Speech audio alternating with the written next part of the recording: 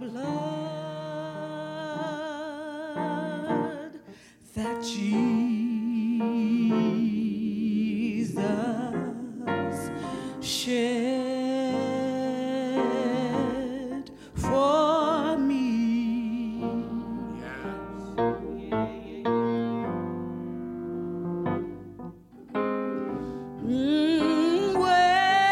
Way back on Calvary,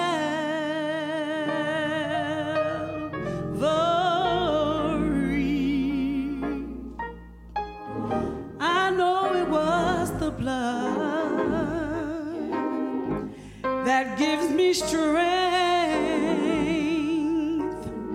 from day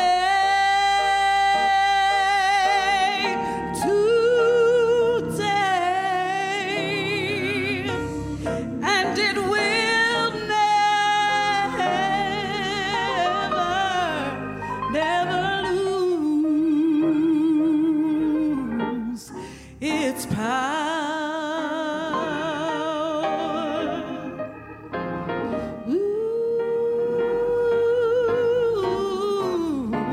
It soothes all my doubts, and it calms every one of my fears.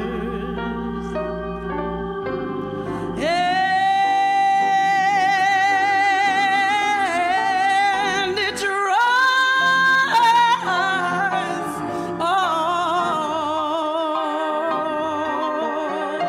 all my tears. I know it's the blood that gives me strength from day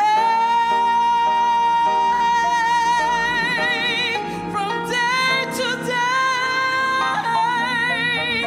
and it will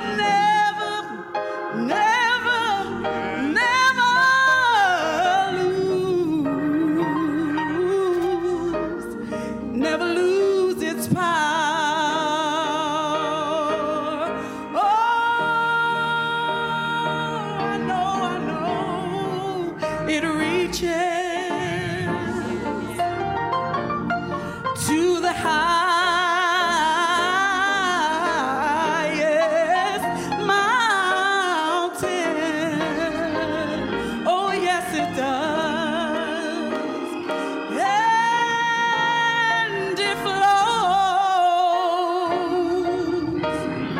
to the lowest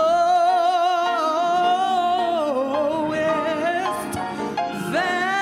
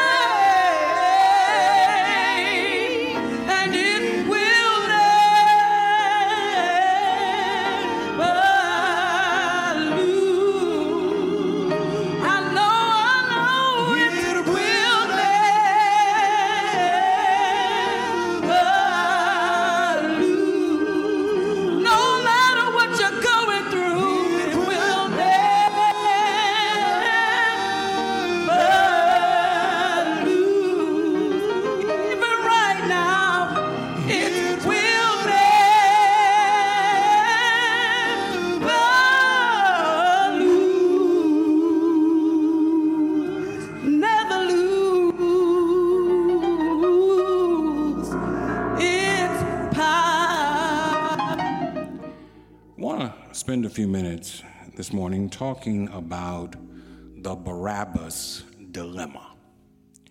The Barabbas dilemma. Today is a day of transition as we move into Holy Week. Today is the first day of Holy Week. For the last 40 days, we have soberly considered all that Jesus' salvation entails, his sacrifice and the imprint that he desired to leave upon those who would come after him. But as we transition today into Holy Week, we wish to fix our focus on the events leading up to Calvary. Today is Palm Sunday, and traditionally we look at Jesus' triumphant entry into Jerusalem. We talk about the crowds hailing Jesus with cries of Hosanna to the Son of David. But certainly we know that the jubilation of that day was short-lived. By Friday, there was a different tone altogether. And that's instructive for us because it teaches us that Palm Sunday moments don't last very long. This is a Good Friday world. This is a world filled with deep disappointment and depression. This is a world of violence and betrayal and agony. And that's why Jesus is so important to me. I'm not equipped to handle the harshness of this world on my own, and neither are you. I need help to handle this Good Friday world, and so do you. And my help comes from the Lord. Worldly systems converged to doom Jesus to death. Corrupt religious systems, represented by the Sanhedrin Council, became complicit with government systems, represented by Roman imperialism. Even internal social systems came into play. Judas betrayed Jesus, and Peter denied Jesus, and the other disciples abandoned Jesus at the time that he could have most appreciated their support. And it reminds us that the true worship of God can never be achieved through a system. At their root, systems are made by human beings, and anything made by human beings is capable of being corrupted and manipulated by human beings. Right now, systems are being manipulated and corrupted in favor of the powerful. Even in this time of pandemic, the poor and the marginalized are being exploited. I tire of seeing rich folk come on my television spouting nonsense saying we're all in this together. We all know that nothing about their lives will change because they missed a paycheck. As unemployment skyrockets, nothing about the lives of corporate CEOs will change because they'll have a job waiting for them no matter how long this pandemic lasts. Our president can't offer helpful information because his fragile ego has to be stroked at every turn. Promises of dollars to sustain businesses and individuals come with strings attached that will make it difficult for the most vulnerable to receive the assistance that they need. Systems are designed to maintain the status quo. Systems are designed to keep the rich and the powerful rich and powerful. I have no confidence in systems, but I have every confidence in Jesus. Even in dying, he was turning world systems upside down. Even in dying, he was helping us overcome our dilemmas. Our text focuses on the mob that cried for Jesus' death and Barabbas' release. In the course of his deliberations with the bloodthirsty mob, Governor Pilate offered the people a choice. He felt confident that despite the obvious hatred the people had for Jesus, they would choose to set Jesus free and sentence Barabbas to death. But when given the choice, the people cried out, "Give us Barabbas." Bar-Abbas literally meant son of the Father. He had been arrested by Roman authorities for insurrection and murder. Most scholars assume that Bar-Abbas was a zealot, a member of a radical group that was given to terrorist activity in order to remove Roman occupation in Israel. But not only had Bar-Abbas terrorized Roman officials, he had been a tyrant toward his own people. He had been captured and he had been sentenced to die. But when Bar-Abbas crossed paths with Jesus, his life was changed. For when given a choice, the people cried, "Give us Barabbas." And Jesus died in his place. My brothers and sisters, what Jesus did for Barabbas, he also did for us. He died in our place. He became our substitute. Everything that happened to him should have happened to us. Everything that we should have suffered, he suffered for us. Jesus not only went through hell for us, but the scripture says he went to hell for us. Peter says that when he died, he went and preached to the spirits in prison. And I'm glad that Jesus is my substitute.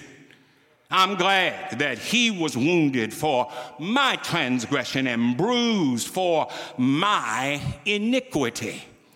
But that being said, the focus of our message is really not on Barabbas, but on the decision of the people to release Barabbas. John says that when given the choice, the people said, "Free Barabbas and crucify Jesus." Free the murderer and crucify the one who can raise the dead. Free the terrorist and crucify the one who takes our griefs away. Free the robber and crucify the one who came to give us peace that surpasses understanding. Free the tyrant and crucify the one who came to usher in spiritual liberty. Free the one who inflicts pain and crucify the one who heals us from our hurts.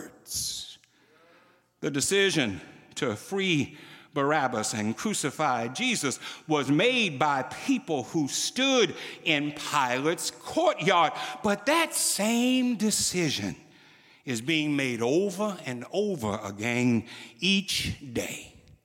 We call it the Barabbas dilemma. It involves our preference to unleash into our lives the very things that serve to kill us, rather than embrace the one who came to save us. Time and time again, this is what we do. And when we do this, the consequences can be devastating. Who were these people? Who made up this crowd? First thing I want you to see is that they were religious people. It was temple guards. that arrested Jesus in Gethsemane. It was the Sanhedrin that insisted on his death. It was the supposed keepers of the law that broke the very law they worshiped by holding court in the darkness of night. It was the chief priests that led the procession to Pilate and made the accusations against Jesus. It was the religious leaders who ran through the crowd and worked them up to cry out, "Give us Barabbas." What a terrible account of God's people. And yet, today, it's still religious folk who are choosing Barabbas over Jesus. Paul wasn't just speaking about Israel when he said they have a zeal for God, but it's not based on knowledge. He was also talking about the 21st century church. Too often, religious people are more committed to process than they are to people. Jesus was a religious man, but he wasn't a process man. I heard him say that the Sabbath was made for man, not man for the Sabbath. That means that the needs of people must take precedence over the processes we have put into place. But like these Sanhedrin leaders, many religious people today fall back on their processes as a defense to overlook the needs of people. Many who claim they love Jesus are trying to snatch the bread right off the tables of hungry folk. Many who claim they love Jesus support the denial of health care facilities in those places where sickness abounds. Many who claim to worship a God of hope are the ones who plant seeds of discord and despair. Many who claim they worship a God of power are the first ones to look at a challenge and say, "We can't do anything about it." The real enemy of the cause of Christ is in the heart of every believer who chooses to free Barabbas and crucify Jesus. And then not only were these religious people, but they were spiritually weak people.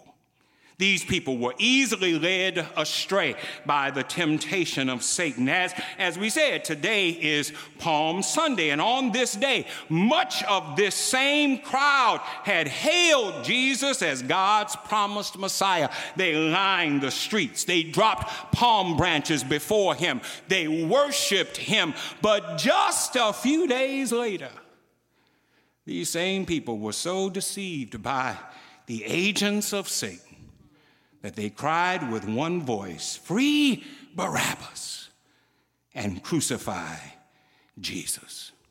My brothers and sisters, the greatest victory that Satan can gain is over the people of Christ. Satan can't defeat Jesus, but he will come after us.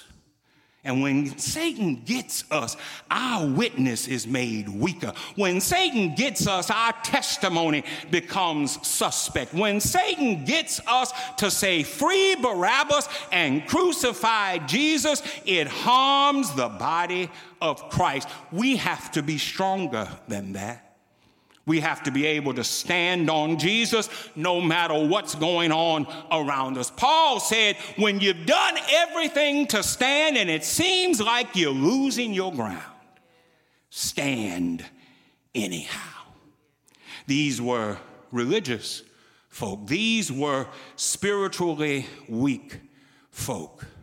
But the final thing that we want you to see about this scene is that these people were unwitting participants in accomplishing God's will.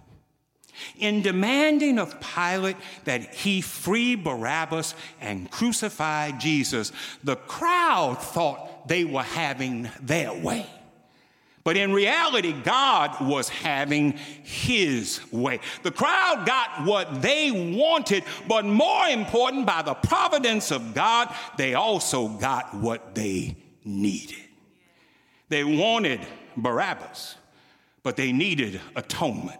They wanted Barabbas, but they needed reconciliation. They wanted Barabbas, but they needed healing. They wanted Barabbas, but they needed restoration. They wanted Barabbas, but they needed mercy. They wanted Barabbas, but they needed grace. And God worked it out in such a way that the crowd got what they wanted, but they also got what they needed. As I close today, I want you to know that you can't stop God's will. The best thing about the Barabbas dilemma is that God will have his way, even as he lets you have your way. You can cry for what you want, but my God will give you what you need. I have my own testimony. I needed a heart fixer. I needed a burden bearer. I needed a mind regulator. I needed a way maker. I needed a leaning post. I needed a bridge over troubled water. But so many times I went to God and told him what I wanted. But I'm glad that he gave me what I needed. I'm glad that he gave me a friend who would stick closer than a brother. I'm glad that he gave me the very thing that I needed, because if he had not died, I could not live. If he had not died, I could not claim triumph over my enemies. If he had not died, I'd still be lost in my sin. God gave me what I needed. At the cross, I first saw the light. At the cross, the burden of my heart was rolled away. It was there by faith I received my sight. And now I'm happy all the day. Jesus saved me. Jesus bought me. Jesus ransomed me. Jesus delivered me. Jesus healed me. In the midst of my personal dilemma, Jesus gave me what I needed. Let us pray. Eternal God, our Father, we thank you that in times of dilemma, in times of crisis, in times when we seem lost and we can't find our way, that you will give us what we need. We thank you, dear God, for the gift that is Jesus. We thank you that even when the crowds jeered him, even when they spat upon him, even when they mocked him, as they were doing what they wanted, they were unwitting participants in accomplishing your will. Thank you, dear God, for letting Jesus be our substitute. Thank you for letting him do for us what we could not do for ourselves. And we pray, dear God, that we would draw nearer to him, that we would be affirmed in him, that we would be strengthened in him as he indwells and infills us. Bless this word which has gone forth. May it be a help to those who have heard. And now, dear God, we ask for strength for the journey. We ask, dear God, for companionship all along the way. Don't leave us nor forsake us. In the name of your Son, Jesus, we ask it all.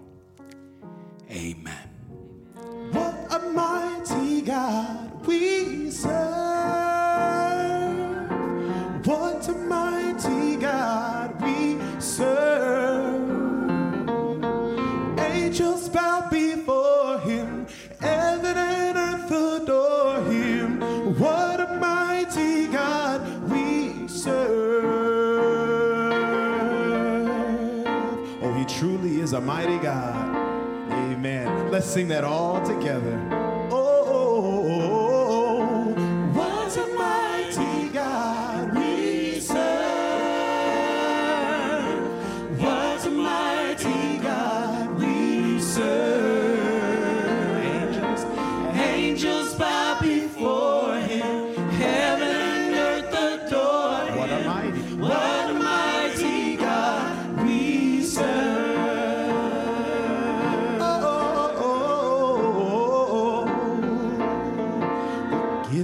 praise and honor. What a mighty God. What a mighty God we serve. He is the mighty. What a mighty God we serve. Angels bow before him. Heaven and earth adore him. What a mighty God we serve.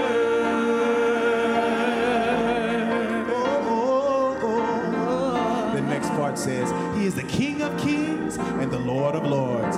So He is The King of kings of kings. and the Lord of lords. He is the Lord of lords. His name is Jesus, Jesus, Jesus, Jesus, Jesus, Jesus, Jesus, Jesus. oh, He is the King. Oh, He is the King of kings. He is The King of kings. of kings. He is the Lord. He is the Lord of lords.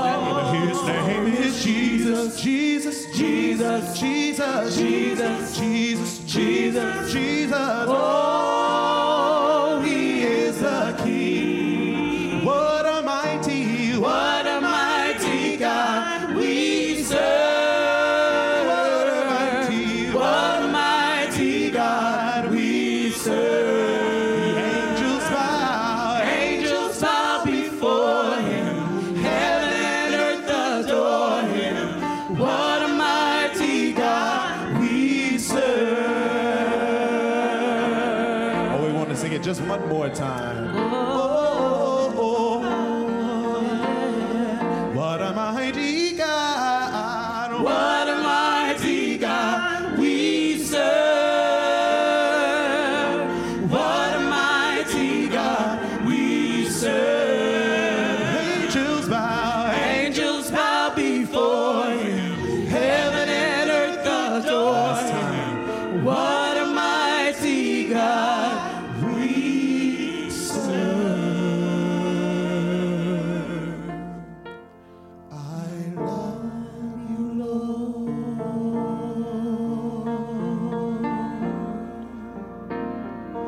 And I lift my voice to worship